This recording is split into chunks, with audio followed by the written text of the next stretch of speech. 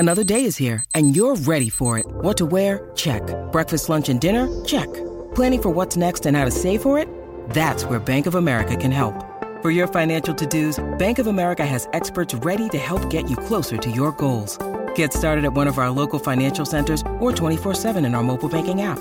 Find a location near you at bankofamerica.com/talktous. What would you like the power to do? Mobile banking requires downloading the app and is only available for select devices. Message and data rates may apply. Bank of America N.A., member FDIC.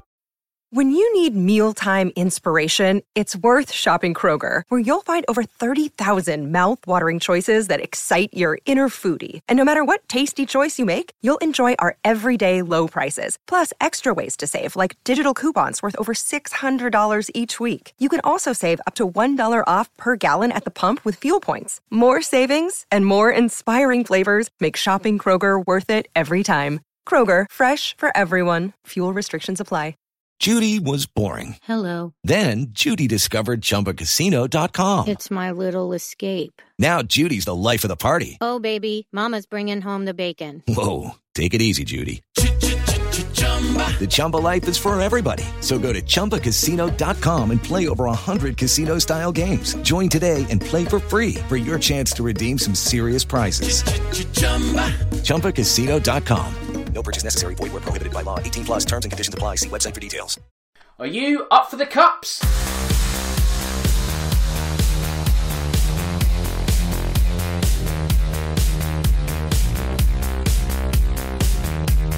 Hello and welcome to episode 17 of this season's Real Football Cast. As always, I'm your host Dan Tracy, and in the next 60 minutes we'll be dissecting all the hot topics in football. As per usual, we'll be discussing what's been going on in the FA Cup over the past few days, while in addition to that there are also some off-pitch activities that have caught our eye and they'll be getting our attention in the next hour. It's been another incredible week of football, and this week we are two up top, and that means leading the line and wearing the captain's armband this week is Matthew. So Matthew, how have you been since we last spoke? I've been pretty good. Lots of changes in my schedule, just as there's been a lot of changes in Fulham and Spurs' schedule, given everything that's happened. But yes, as always, ever so looking forward to talking about it. Fantastic. Glad to have you as always. And of course the same is to Max, because Max, Palace fan, no joy in the cup. We'll get to that in a bit, but how have you been? Yeah, not too bad, thanks. Not too bad. Looking forward to getting into things. Top man. Right, Carl's not with us this week. He's off doing some scouting for me, so hopefully he'll be back in the fold next time around. But also, before I do the social media bits, I just want to say that we've hit 30,000 listeners as a show in total, which is great. We've hit a landmark. Quite humbling, to be honest. I never knew I'd get 303,000. So thank you to everyone and anyone who's ever lent their ears over the past 3 seasons. Here's to many more landmarks along the way. So let's do the social media bits now. If you want to get in touch with me, you can. That's on Twitter, at DanTracy1983. Also, the podcast has its own account, which is at Real Football Pod. And if you want to become a shareholder, all you need to do is follow and join our very elite members club. You can find me via iTunes by searching for Real Football Cast. If you use that platform, don't forget to subscribe so you don't miss a single episode. And if you like us, leave a review so we move up the league table. And if you're not a fan of all things Apple, you can find me on SoundCloud, Acast and Spotify.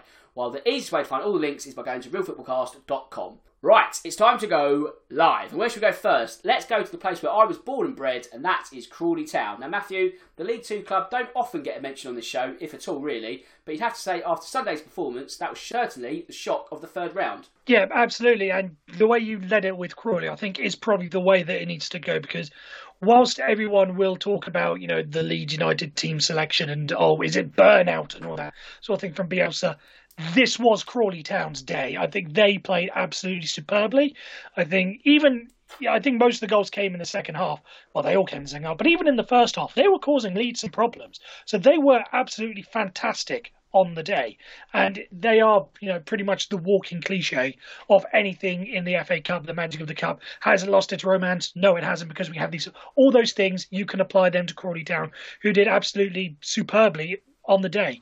You know, I'm pretty sure the main talk was going to be Mark Wright making his debut, but the rest of that team just sort of put that all to bed. And now Mark Wright is, quite rightly where he should be, a sideshow in the whole affair. Max, sometimes when a Premier League club gets dumped out at this stage of the competition, you can just point to incredibly well rested, because obviously the Premier League and all the money which is connected to that, that's the bigger fish to fry. Now, of course, there were some changes on the Leeds team, there's no doubt about that, but you would say, looking at the lineup on paper, there would still have been enough quality to deal with such opposition. Well, definitely there should have been 100%. You look at the team that they put out. They had Kiko Casilla in goal, who's obviously played for Real Madrid. The two centre backs, well, they basically had three of their starting back four. Strauch and Cooper might not start when everyone's fit, but they are currently, with the injuries that Leeds have, they're currently the first choice centre back pairing.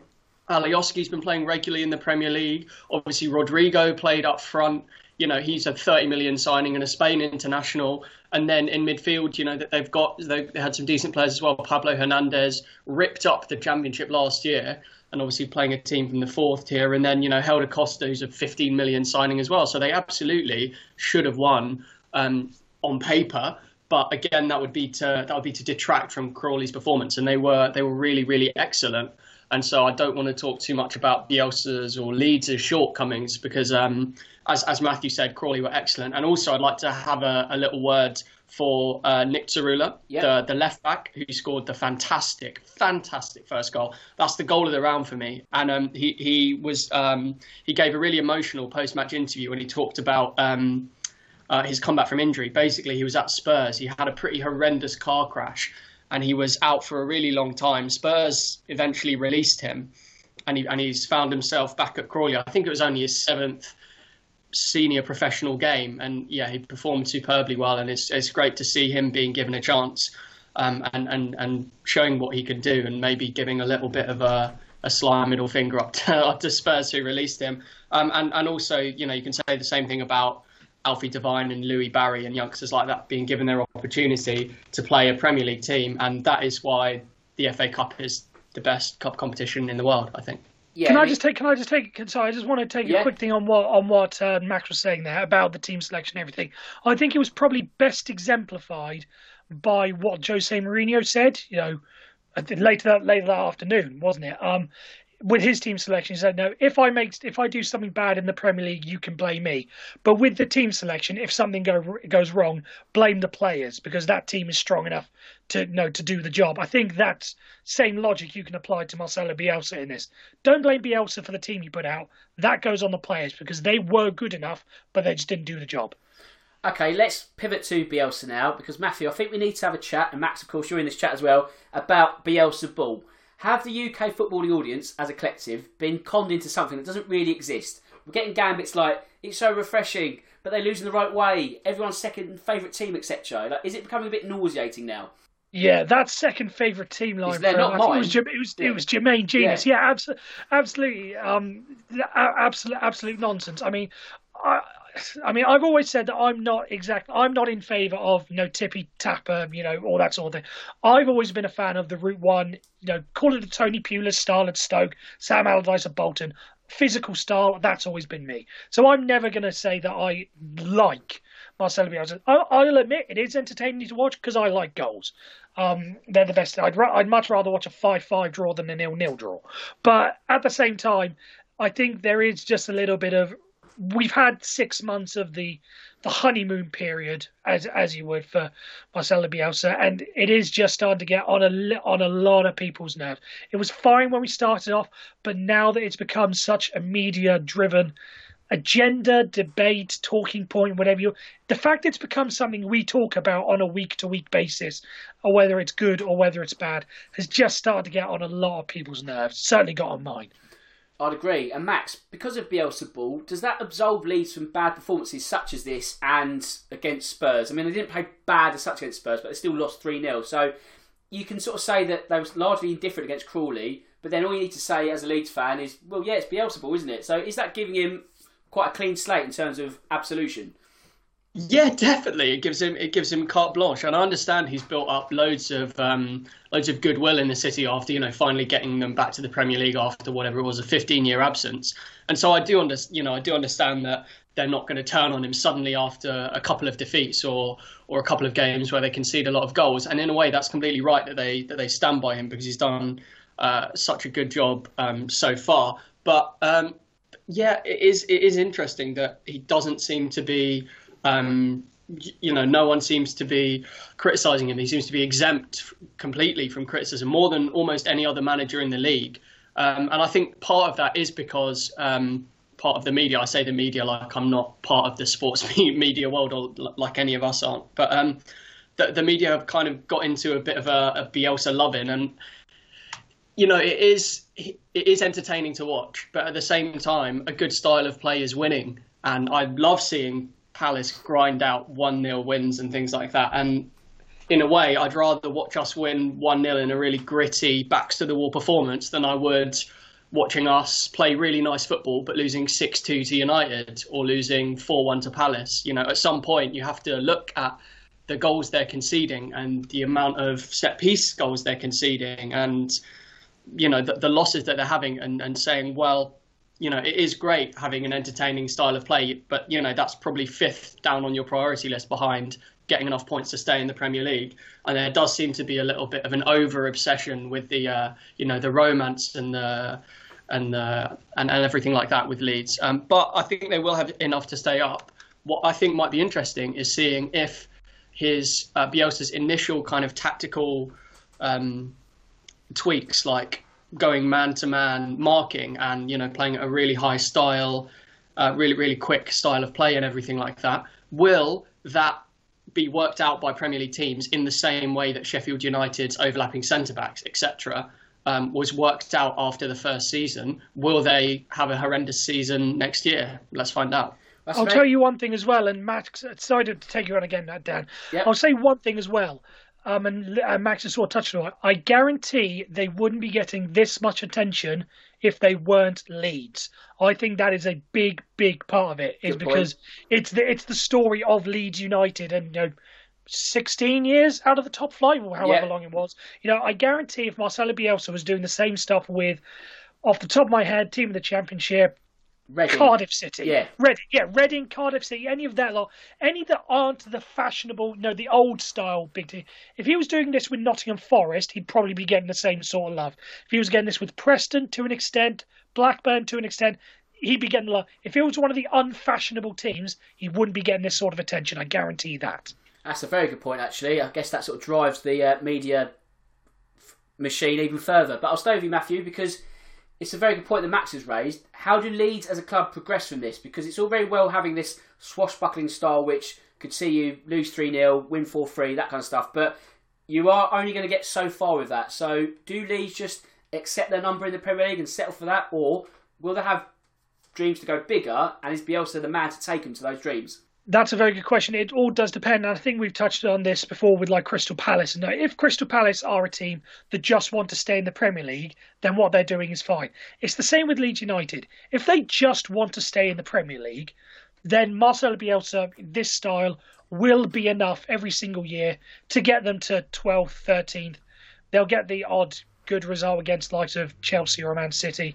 They'll lose the odd, howler against West Brom or Fulham or whatever. They'll be fine. If they just want to stay in the Premier League, by all means. If they want to keep going, that's a whole different matter, because this style of football, it will not get you, as we've seen, some of the results this year, they will be found out, they can be found out, and you can't get into the top 6 or top 7 playing like this. So Marcelo Bielsa and this style might be enough to establish them as a Premier League team, and now all the money that's going to come in, because I think if they stay up this year, I think it was worked out that I think the next bumper load of Premier League payments, I think the bottom team gets like 200 million. So all the money that's going to come with being in the Premier League as a result of that, he set them up for life effectively if he plays them like this. But if they want to step forward, if they want to move on, like Tottenham were a middle-ish of the table team, now constantly challenging for the top 4, I don't think he's going to be the man to do it. He set the foundations, but if they want to go further, I don't think he's the man to do it. Yeah, I think you're absolutely right on that note. Let's quickly loop it back to Mark Wright. He got 3 minutes or so on Sunday, so let's not give him as much time on this one, Max. But obviously, everyone's going to go Towie and all this, but there is an element of footballing pedigree. I know Soccer Aid's not the barometer of all things football, but a youth time at Tottenham, a sort of smattering of non-league football, so they've not just plucked him off the street, but I guess really, in a nutshell, is a man who's achieved his dream. So that's got to be commendable if nothing else. Yeah, exactly. And obviously the attention is on his, his TV background and stuff like that. But he was and is a good player. He's a good player, and Crawley's staff have come out and said that the assistant manager Lee Bradbury said, look, he's not won a competition. He's here because he's a good player. And he is a good player. He's obviously got a very good background, and he's shown that in the Soccer Aid games. His brother, Josh Wright, has had a very creditable Football League career as well. He's played, 300, 400 games, centre midfielder. I think he played for Millwall for a while. He's definitely played Championship level. And Wright was saying, well, one of the biggest regrets of his life is that his brother gave it a real go. Gave the football career a real go, and he didn't really. So fair play to him for having the kind of the hunger and the desire to go back to it, and for wanting to prove himself. He's only signed on non-contract terms, and I don't want to sound too disparaging, but they're only a League Two team.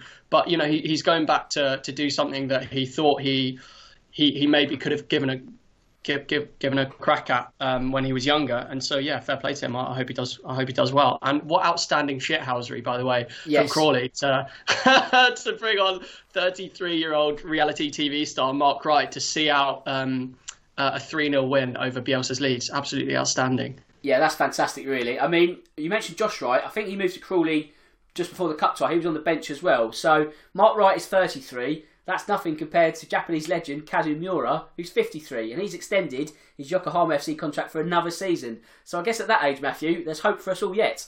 Yeah, absolutely. You can never give up on your dream. Although I will have to say, this is the first I've sort of heard of the story when Max sort of brought it up in the group chat.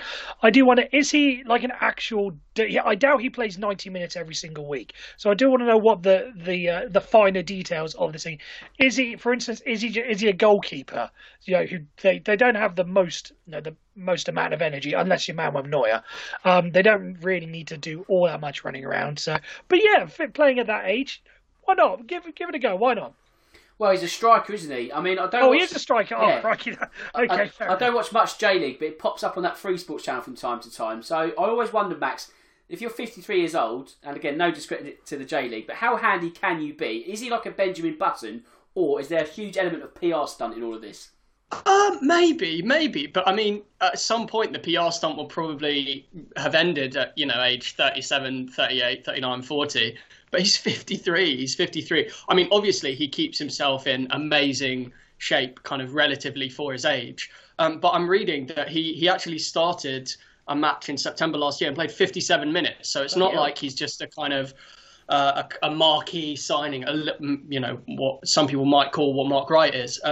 But he feels like he can genuinely contribute, and I'm sure he's still got the hunger, and they still want to play him. He's actually got an extremely good record for Japan as well. I think he scored 55 goals in 89 games for Japan. So he's obviously had a really good career, previously back in his younger days. So he must be a really old wise head in the dressing room. Been around the block a few times and more. But yeah, it's outstanding. And if I'm still playing football at 53, I'll be very happy. Well, I'll show my age now, because I remember him playing against England in 1995 in the Umbro Cup, which was like a summer tournament which you used to have in the odd years between World Cups and European Championships. And I remember him playing, and that was 25, 26 years ago, and he would have been, 27? So that's half his age. It's madness that he's still going. But credit to him, I guess, living your dream and all that. If they must see something in him, if he's, playing 57 minutes in September, he must be still quite handy. So, how long will this continue? Who knows? I mean, I guess also it can point to players being fitter in general, that if you're sort of looking at a player who hits 40, it's not a big shock anymore. I know that 53 is very extreme, but I guess players are getting fitter, and medical science and all that helps players' careers go on even further. Right, let's swing back to the FA Cup now. We need to talk about replays and perhaps the lack thereof going forward. Now, obviously ties are being settled on the day with extra time and penalties if needed, and it led me to put out a poll yesterday. So I asked the public whether this should be the format going forward. The results are in. 71.2% said scrap replays from next season onwards. 28.8% said keep them. Now, Matthew, these results are not legally binding. But ultimately, what do you make of them? And more importantly, what is your stance on such a question? I personally think replays should stay. Given the state of football as is, I think replays should stay, because the replays, and everyone talks about them, that they're a good money spinner for whoever the team is. Like Burton Albion, for instance, when they were in the conference, I want to say, they get a home draw against Manchester United, play out a 0-0 draw, then they get the money spinning replay because they get whatever percentage of the gate receipts plus the TV revenues, yada, yada, yada. They get that. They're set up for the next 2, 3, 5 years, for instance. So I think given the way the state of football is, this season I can totally understand it with fixture congestion and everything. You don't want to have the replays. That makes sense. But if the split of football revenue is going to be as is, for going forward, then replays absolutely do need to stay forward. Now, there is all this talk about the Premier League and the stimulus package and giving more money down the lower leagues as part of the COVID thing, and that could change things going forward, so on and so forth. If there is going to be a greater split of money, so rather than...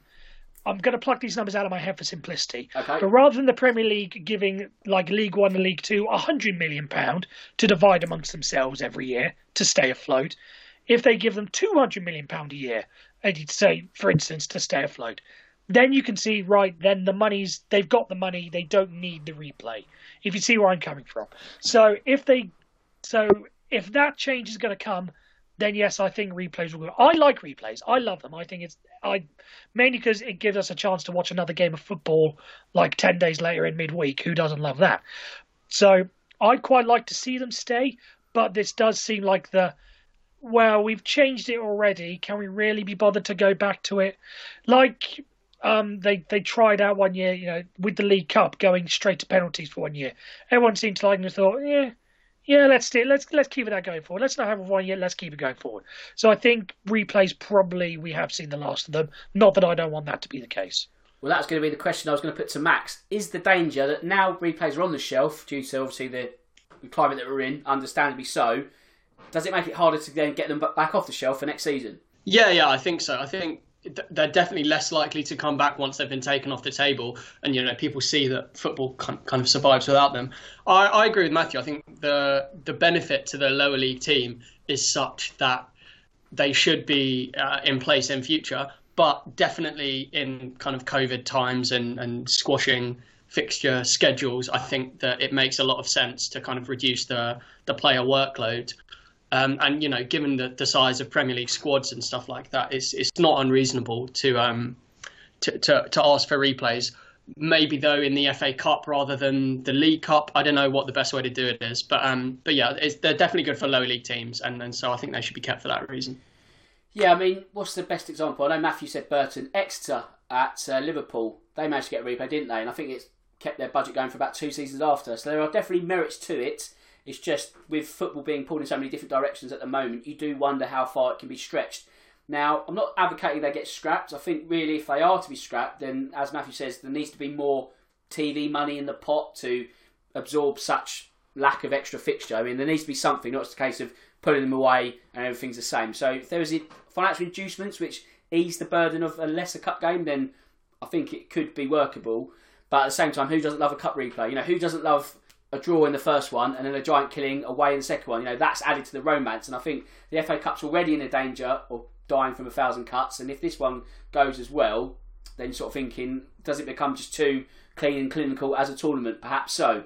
But staying on the FA Cup still, I want to get your takes on your teams this weekend, or the weekend we've just had. So Matthew, without focusing on what's going to happen coming up, just focus on what happened on Saturday. What's your assessment of the performance at Loftus Road? It was one of the worst performances I've seen from a Fulham team. And I have seen us go through some bad ones. I saw us draw 0-0 at home with Charlton in 2004-2005, where the only highlight in the end of season review was Andy Cole winning a free kick late in the second half. That was the only highlight that they managed to pull from the game. That's it. I've seen us have some bad games. That one against QPR was even worse than that.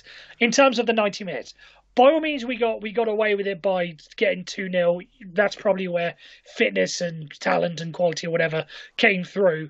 But my word, if that's what we're set for the rest of the season, then I'm really not looking forward to. Even with a slightly reduced side, I'm not looking forward to the rest of the season if that's what we got to look forward to.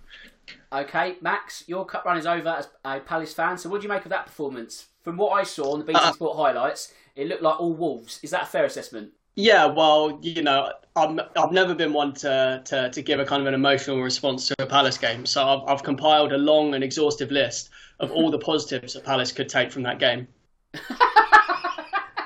All right, and then on to the negatives. I thought, yeah, we were really poor. It's a bit of a shame that I do obviously understand why we put our rotated side and we played a lot of the players who maybe haven't had a chance to play.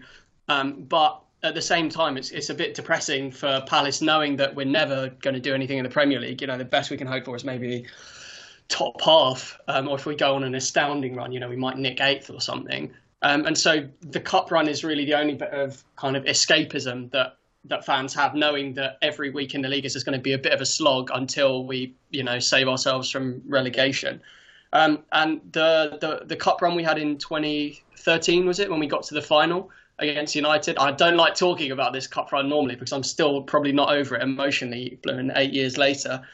But it really galvanised the fan base, and it gave us really something positive to look forward to when we were watching. And that's not always been the case when the style of play has been a bit dour and just kind of trying to stay in the Premier League every year. So the cup run back then was really galvanising. It had a really positive effect on the team and the fan base. And so it's really disappointing that Hodgson's priority seems to be very, very much on the league and not on the cup at all. And look, I do understand his number one goal is to keep us up, and basically playing a rotated team in the cup with games against Arsenal and City coming up, it makes sense. So we have our strongest team available for Arsenal and City in the league. But at the same time, I would just absolutely love us to have a go. To be fair, we had a bit of a tricky draw. Wolves away, they played essentially their full strength first choice team, apart from Ruddy in goal. They swapped their goalies over. But other than that, it was a completely full-strength team. And they've got a bit of a small squad there. They've got a couple of injuries.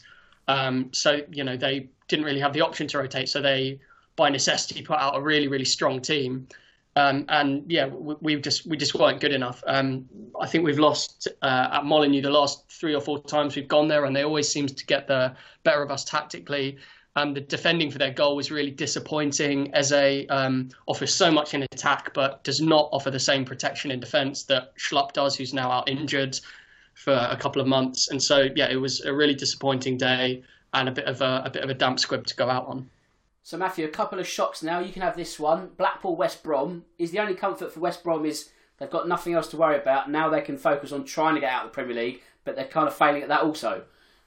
Yeah, they managed to do the job that we were sort of meant to do against QPR, is get rid of the cup as soon as possible and then focus on the league. Yeah, you don't want to diminish the cup. As I've said, I like the FA Cup, but there are certain games and there are certain ties that you think, yeah, that's probably what was meant to happen. And West Brom certainly fall into that category. The fact that it even took them to penalties to get through them just shows you how bad they are as a side. So having to focus their squad's energy across multiple competitions was never going to go well for them. So yeah, get knocked out, probably the best thing that happened. And Max, a giant killing of sorts, but the context is a little different when you look at the Derby lineup. So Chorley into the 4th round. Derby's kids dumped out. What do you make of that? What do you make of the protocol, the integrity? Hit me. Yeah, it is tricky. It is tricky. Now, I do genuinely understand the reason behind basically allowing games to go ahead in the FA Cup, which have, teams with loads of coronavirus issues.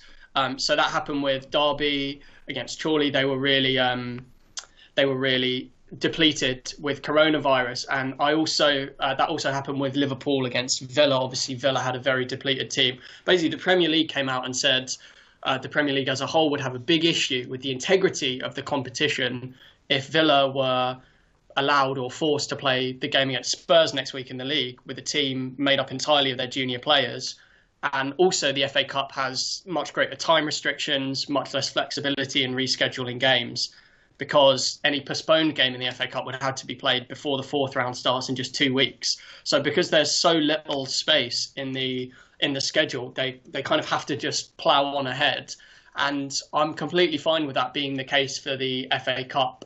And I do understand why that's not the case in the Premier League, because you couldn't really have that kind of thing in the Premier League. It would be farcical. But it was a really good chance for Villa and for Derby's kids, the youth players, under 18 and under 23 players, to have a proper matchup against a good physical side. And obviously, Chorley and Liverpool are at slightly different ends of the footballing spectrum. But both games will have been useful for the kids that played, and so I haven't got a problem with it at all. Fair play to Derby's kids for giving it a good go and it being a very close game, and likewise with Villa. What a story with Louis Barry, unbelievable. Well, this is it, Matthew. I mean, you can't take anything away from Villa's kids, because I was guilty of, when Mane scored after 3 minutes, I went, right, that's off, because it's just going to be a mauling. And then I get a message, you wouldn't believe it, Villa are back in the hunt. So game on. Obviously they fell away towards the end, but as Max said, Louis Barry, the night of his life in his young career, and Villa's kids made a very good account of themselves. Yeah, they did, but at the end of the day, they still lost. So let's not. They did well, but it's not as if they gave a battling, heroic performance and only lost by 1-0 via a last-minute deflection or whatever. They were still very much the worst side. 4-1 is, Was it 4-1, 5-1? I'll admit I didn't watch it either, because as soon as I saw the lineup, I thought I'm not paying attention to that. But just on the whole, they did still get absolutely togged on the night. So I don't want this to be a totally romantic, they still did badly on the night. Let's give. I know circumstances and who they were up against, but even so, they've had their moment. Let's just forget about it. I don't want this to be one of the great FA Cup stories. In the same way that Ronnie Radford always gets brought up for 73 hour for Newcastle. When the FA Cup highlights come round every single year, I don't want to see Louis Barry's name mentioned. It was a good night, but in the same, it was nothing in the grand scheme of things. The crusher of dreams there. But Max, looking at Villa's lineup and then Liverpool's lineup, are you surprised that Klopp, knowing this information before kickoff, went so strong, considering the amount of moaning he does about player welfare, 5 subs, tired players? This would have been ample opportunity to rest some of those names. So why did he go as strong as he did? Yeah, you would have thought it would have been a really good chance to rest players, particularly, as you say, given how outspoken he's been about the scheduling issues. But, it just kind of proves what we've all discussed before on the podcast, that he's a little bit hypocritical when it comes to things like that. But I think there was maybe a little bit of an element of what happened last year. If you remember, Liverpool's kids were forced to play against Villa's first team in the Carabao Cup semi-finals, League Cup semis, and they eventually lost 5-0, and Liverpool were not happy at the time. And Liverpool's kids put out, a decent showing, I guess. It wasn't a cricket score, but I think maybe there was a little bit of resentment still, and a bit of a keenness to one-up Villa. And obviously, also the result earlier in this year, 7-2, which was pretty embarrassing for Klopp and his players. Not long after they'd been made champions. And so, I think there was maybe a bit of an element of let's make sure that we win this one, and if we can put a big score on them and get one up on them, then we'll do that. But I mean, I think it showed that it was the right decision, because until about 20 minutes left, it was 1-1. It was 1-1 for a long time. And if they'd have played a complete second string side and put a load of kids out, we don't know what might have happened. I don't want to speculate. And obviously, like Matthew said, we don't want to over romanticize losing like has happened with Bielsa. But the Villa's kids did play well, and they might have had, they definitely would have more of a chance against a complete Liverpool second string side than the team that they put out. So yeah, definitely there was an element of trying to one up there. Okay, so obviously Villa playing a youth team because of COVID, as did Derby. So COVID is of course making the news in sport as well as life at the moment, and it's all sort of interconnecting, unfortunately, due to so many games potentially falling by the wayside and illnesses in certain camps. So we've had Villa go down with a load of COVID. We've had Fulham before Christmas, and Spurs seem to be the conduit in the middle of this. Not that they've been infecting them, of course, but they seem to be connected because they're trying to play both of them. Now, it was going to be Villa away. Was it away? Yes, Villa away on Wednesday, but now it's Fulham at home. Matthew, now you spoke last week and you said that really you'd be happy for a 3-0 whitewash and just get the season sort of going again. you're not neutral in all this, but can the Premier League be commended for being able to pivot so quickly, or are you taking umbrage to this? I am taking a slight umbrage to it, in that there are some positives to it, there are some negatives. Like I was saying this on the Fulham Focus podcast that I do, and one thing is, the one benefit is that it's a team that we've already prepared for. So all the notes on, like, that Scott Parker would have put together, like how do you stop Harry Kane and Heung-min Son, working together? How do you close down Højbjerg? All those sort of stuff. He can just pick up where he left off for the game that was going to be held on the 29th, whenever it was in December. He's already got everything prepared. Same goes for Jose Mourinho. It's not as if they're retweaking the fixture list and saying, okay, Fulham, your game that you were playing against Liverpool in May, we're going to bring that one forward. So you've then got 2 days to prepare a completely fresh set of tactics and everything. So that's fine. But the turnaround and the way that it's all worked is a little bit shambolic. Scott Parker was saying in his press conference today that part of this, with the whole COVID thing, we had our raft of players out with COVID. And even though they are, back and healthy, they have spent the last 10 days at home. So they were all getting ready to be back ready, have 3 or 4 days on the training ground ahead of the game at the weekend. It's Chelsea away. So they were getting ready for Chelsea. Whereas all of a sudden, they've now got to play a game with maybe 1 full day on the training ground. So that's to say, like, Spurs would have been, in the same sort of routine in terms of how do they hydrate before a match, like within the 48-hour window, the carbo loading and all the sports science stuff that I'm not smart enough to understand. They all would have been fine. But on our end, it has just been a little, why are you making us, having to change all our plans all of a sudden at such short notice?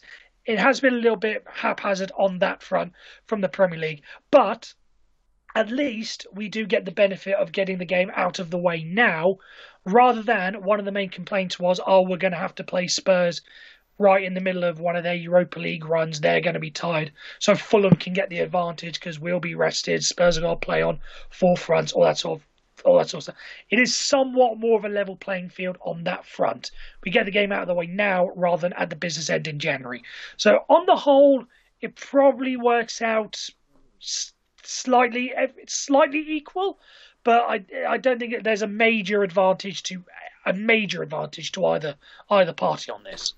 Okay then, Max, so how does this one compare to Man City's recent postponement against Everton? Because they had a round of COVID, but weren't they kind of pleading to the Premier League that we need to call this one off? So why are we getting a slightly different approach for the quote-unquote bigger clubs down the smaller ones?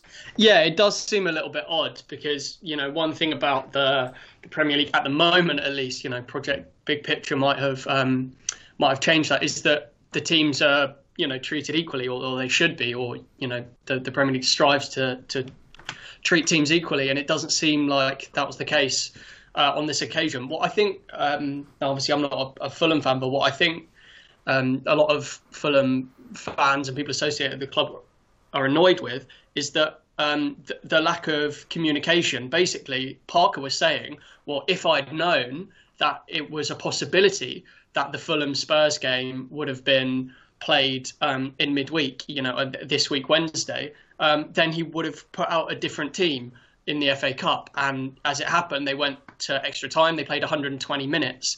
And like Matthew was saying, it wasn't a complete first 11 completely exactly as they would play in the Premier League, like on Wednesday. But I believe Scott Parker when he says, well, we didn't know that was a possibility, so we picked a team based on that information. And then afterwards, you kind of suddenly at the last minute have said, oh yeah, by the way, we're gonna reschedule that now. If that had been communicated a little bit earlier, then Fulham might have had the chance to put out a bit of a different team in preparation for their Wednesday game against Spurs, which I think a lot of people are a bit confused with. So in terms of the Premier League, Matthew, are we at a point where wiggle room is almost non-existent? Because if we're honest, COVID's not going away in the next few months as much as we'd like it to. It's going to be around. So do you think there's going to have to be a circuit breaker in football, or do we plough on regardless? I think we play on regardless, but one of the ideas that I've seen floated around is, I can't remember put it forward to this morning. It was one of the national media journals basically putting forward the idea of bubbles. So rather than all the players going home, and I think it may have been Henry Winter off the top of my head, but rather than players going home and all that sort of stuff, basically you stay within your training ground, and the only reason you leave it is basically 4 games. So that means that the players are at less of a risk of catching it in terms of, if they get it in the supermarket or maybe one of the stewards who they're walking past, so on and so forth like that. And because it keeps the players safe and it keeps the schedule good. Because one of the main things that we sort of need to consider is one of the talks with the circuit breakers. I know it was mainly a thing down in the Football League because they were really, really struggling. Leagues 1 and League 2 can get away with a circuit breaker because they've got nothing to worry about. But for the Championship and the Premier League, there's a European Championships right around the corner that was meant to be played last summer. Now very much right in front of us. So if you take 2 weeks off, you've got to tack that onto the end of the season, and all of a sudden those players that are in the European Championship, they're only going to be getting like a week of a proper break before they've then got to go and play the Euros. So they're very much, as you said, very, very little wiggle room. So I think the games should be played. If you want to do it, in a bubble so the players are protected, fine. If you want to just plough on regardless and have the situation where I may have said it last week, expand the squad, scrap this 25-man squad thing, so you can basically choose from any player that you have registered for your club, get the games played. If that means you've got to if that means West Brom have got to put out their under-18 team to go play against Manchester United, fine, so be it. But let's just get the games finished.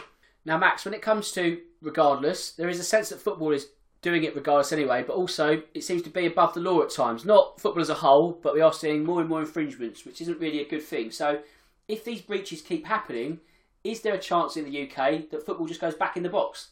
Yeah, very much, and it doesn't really help the optics for for the politicians who are deciding on whether to allow elite sport to continue. Now, I'm hugely grateful that elite sport is continuing, and it's made a massive difference to my mental health being able to kind of have that to fall back on. I'm sure a lot of sports fans would say the same, but the point remains that a lot of people in this country aren't into sport, don't really care about it, and don't really understand why elite sport is continuing when lots of people are still having positive cases, and also when footballers are being seen to be breaking the rules and having lockdown parties and crashing their car drunk and basically doing things they shouldn't, and it's not a very good look basically. And I think football basically needs to crack down on it, because there is a risk that all elite sport will be taken away. And my dad and I were actually talking about this morning. I don't think we should hold footballers to higher moral standards than anyone else, but I think you should hold them to the same moral standards as everyone else in society, i.e. you have to abide by the rules or there will be consequences. And so I was disappointed to see that Luka Milivojevic, Palace's captain, went on a New Year's party to Mitrovic's house, his Serbia teammate. Obviously, that was an unauthorised kind of mixing, and basically Hodgson said, "Oh well, I can't believe that people are clamouring for him to go." And he actually started and captained Palace in the game a day later or 2 days later, which wasn't a very good look. Just drop him for a week or something, or take the captaincy off him for the rest of the season. And basically, Palace didn't deal with it very strongly. Roy Hodgson then came out and said, "Right, well, we're taking it seriously, and there will be serious consequences if anything happens again." And then obviously the news of Eberechi Eze going to a QPR game, which was not allowed by the FA. He was sitting next to a couple of his mates, not distanced. He was also pictured not wearing his mask at points, and Palace put out a bit of a meagre statement again, saying, "Oh, we're not happy with it. We've talked to him about his responsibilities." How many chances are you going to give these players? You need to treat them the same as other members of society, and you need to kind of crack down on it. So it's not only a Palace thing, but I think just generally we need to have people enforcing the rules. Otherwise, people are just going to take the piss. At the same time, I don't want to be too harsh on footballers because I understand it's a very difficult time for them, as it is for everyone.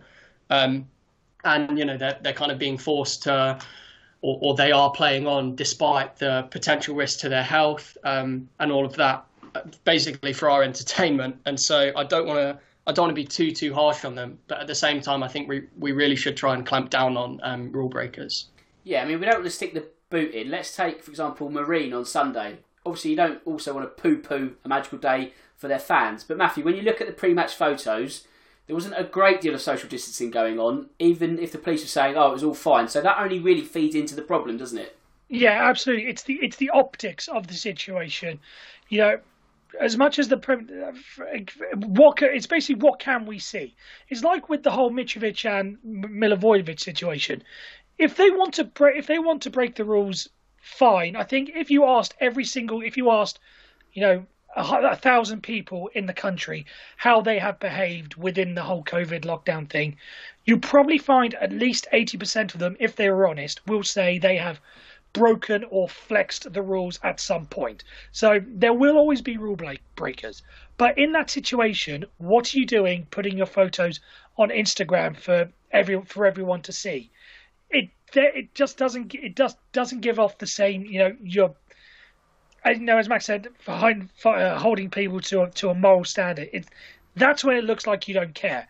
If you can get away with it, again, this is me being a terrible, terrible person, but some of these people are.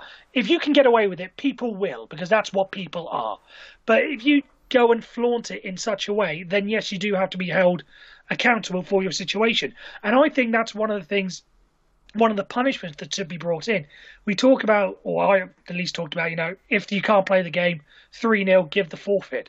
I think that's one thing that might actually get the players to sort themselves out. Because if you say to the players, right, if we lose this game because you are out with COVID or there's an outbreak within the camp, the person that gets it is basically going to be the one responsible for their team losing the game, which means, probably mean fines and wages and all that sort of stuff.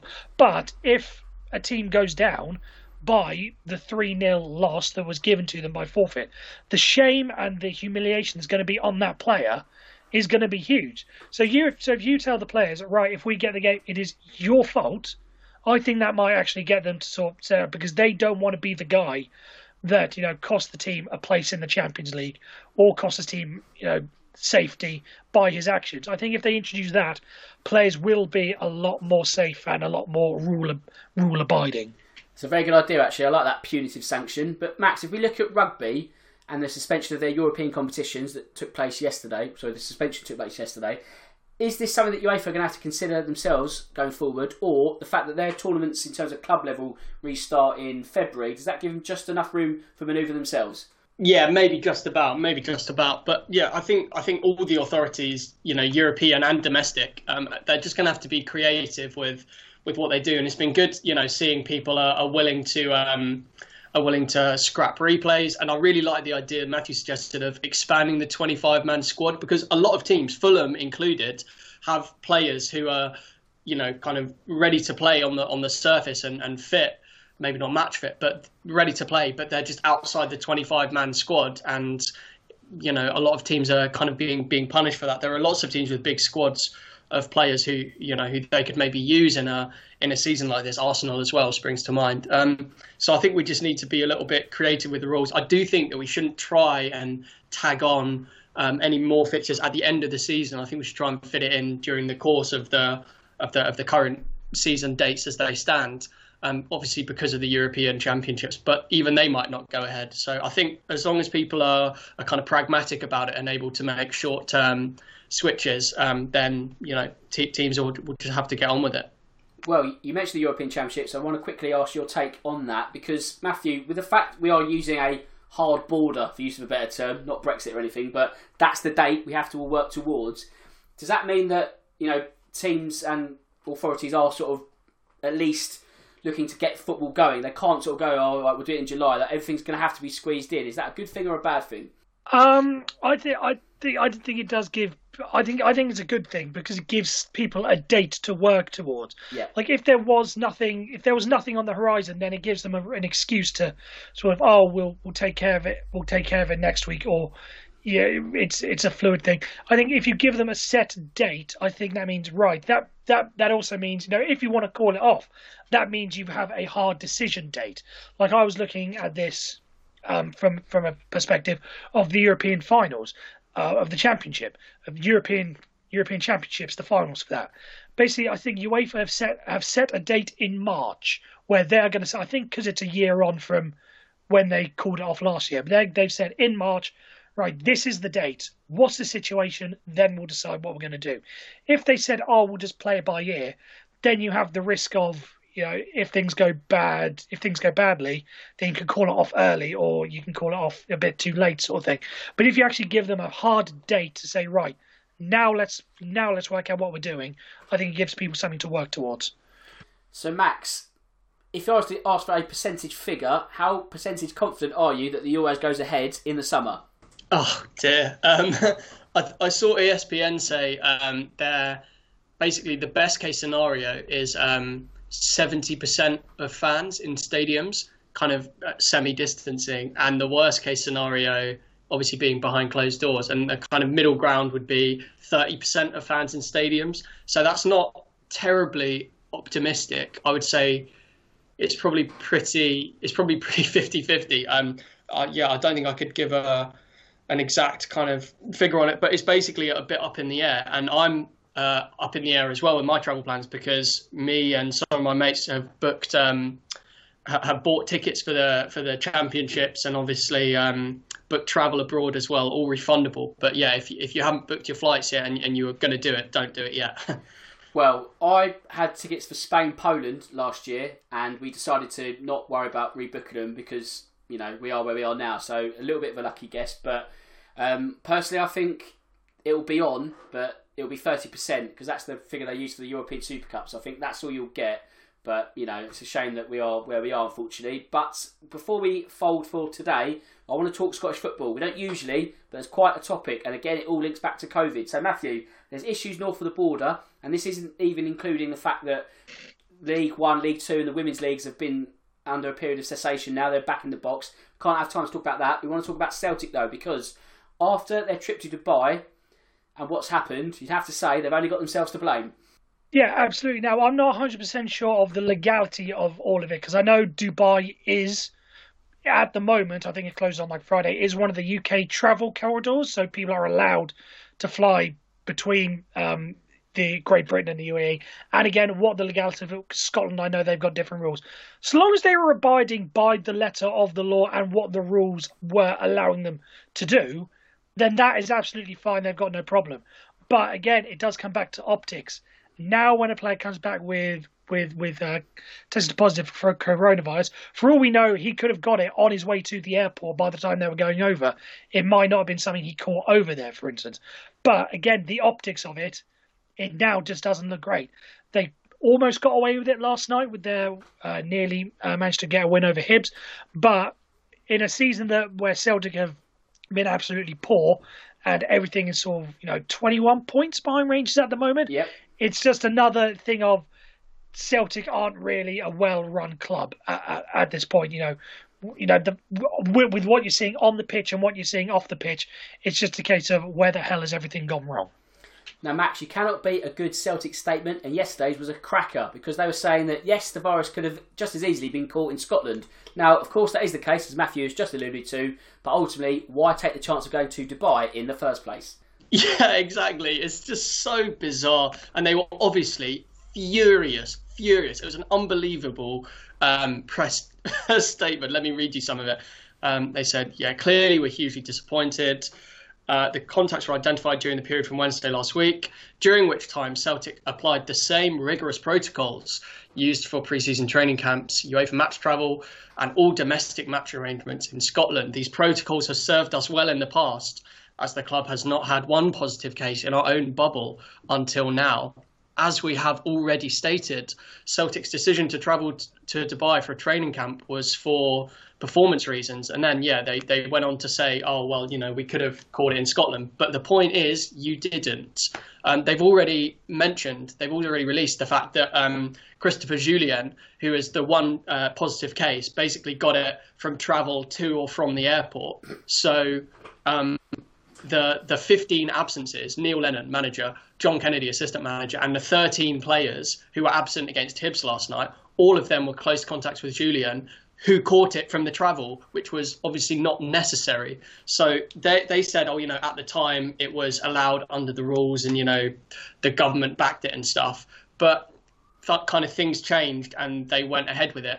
And also the stuff about performance reasons seems a little bit like BS to me, because they were pictured, Lennon and Scott Brown were pictured having a beer on a sun lounger by the side of the pool. And I'm like, what's that got to do with your performance, mate?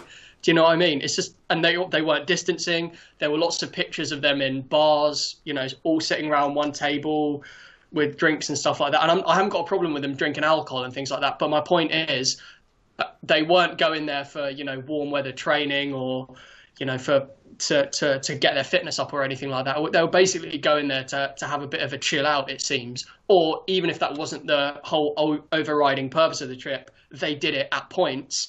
And they weren't distancing properly. They were pictured without masks.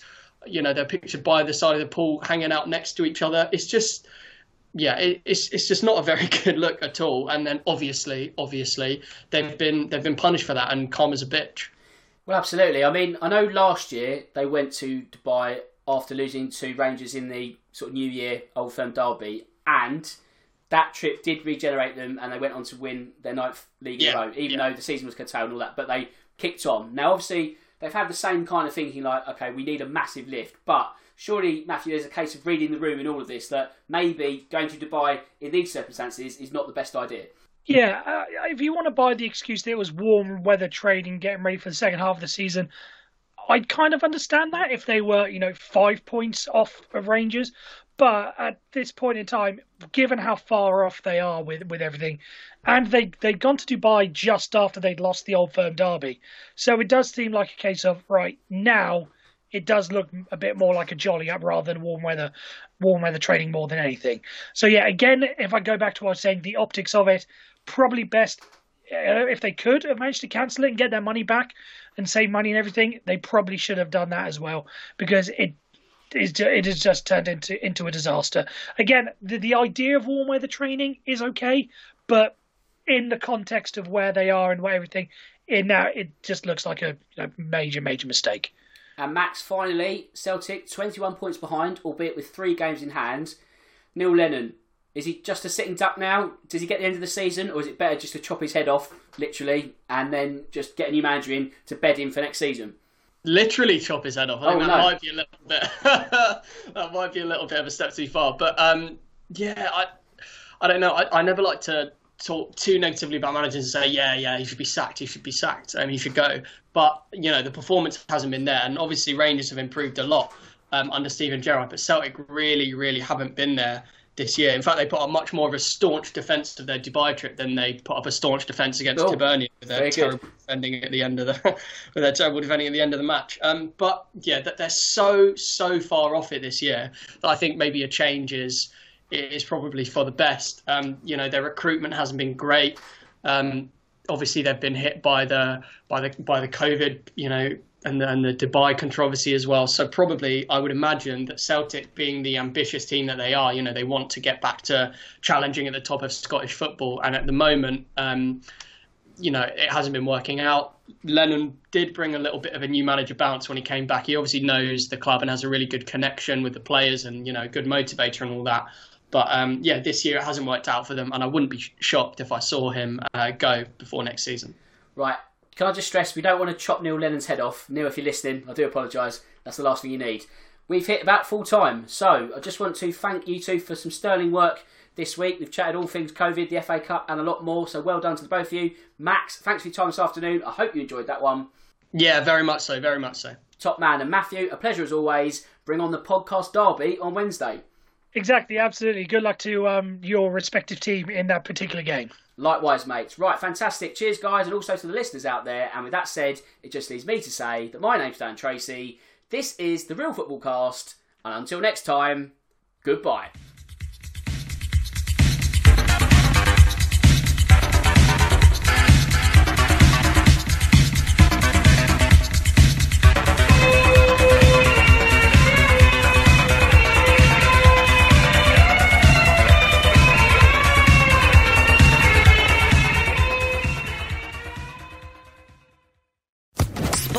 Official Podcast Network.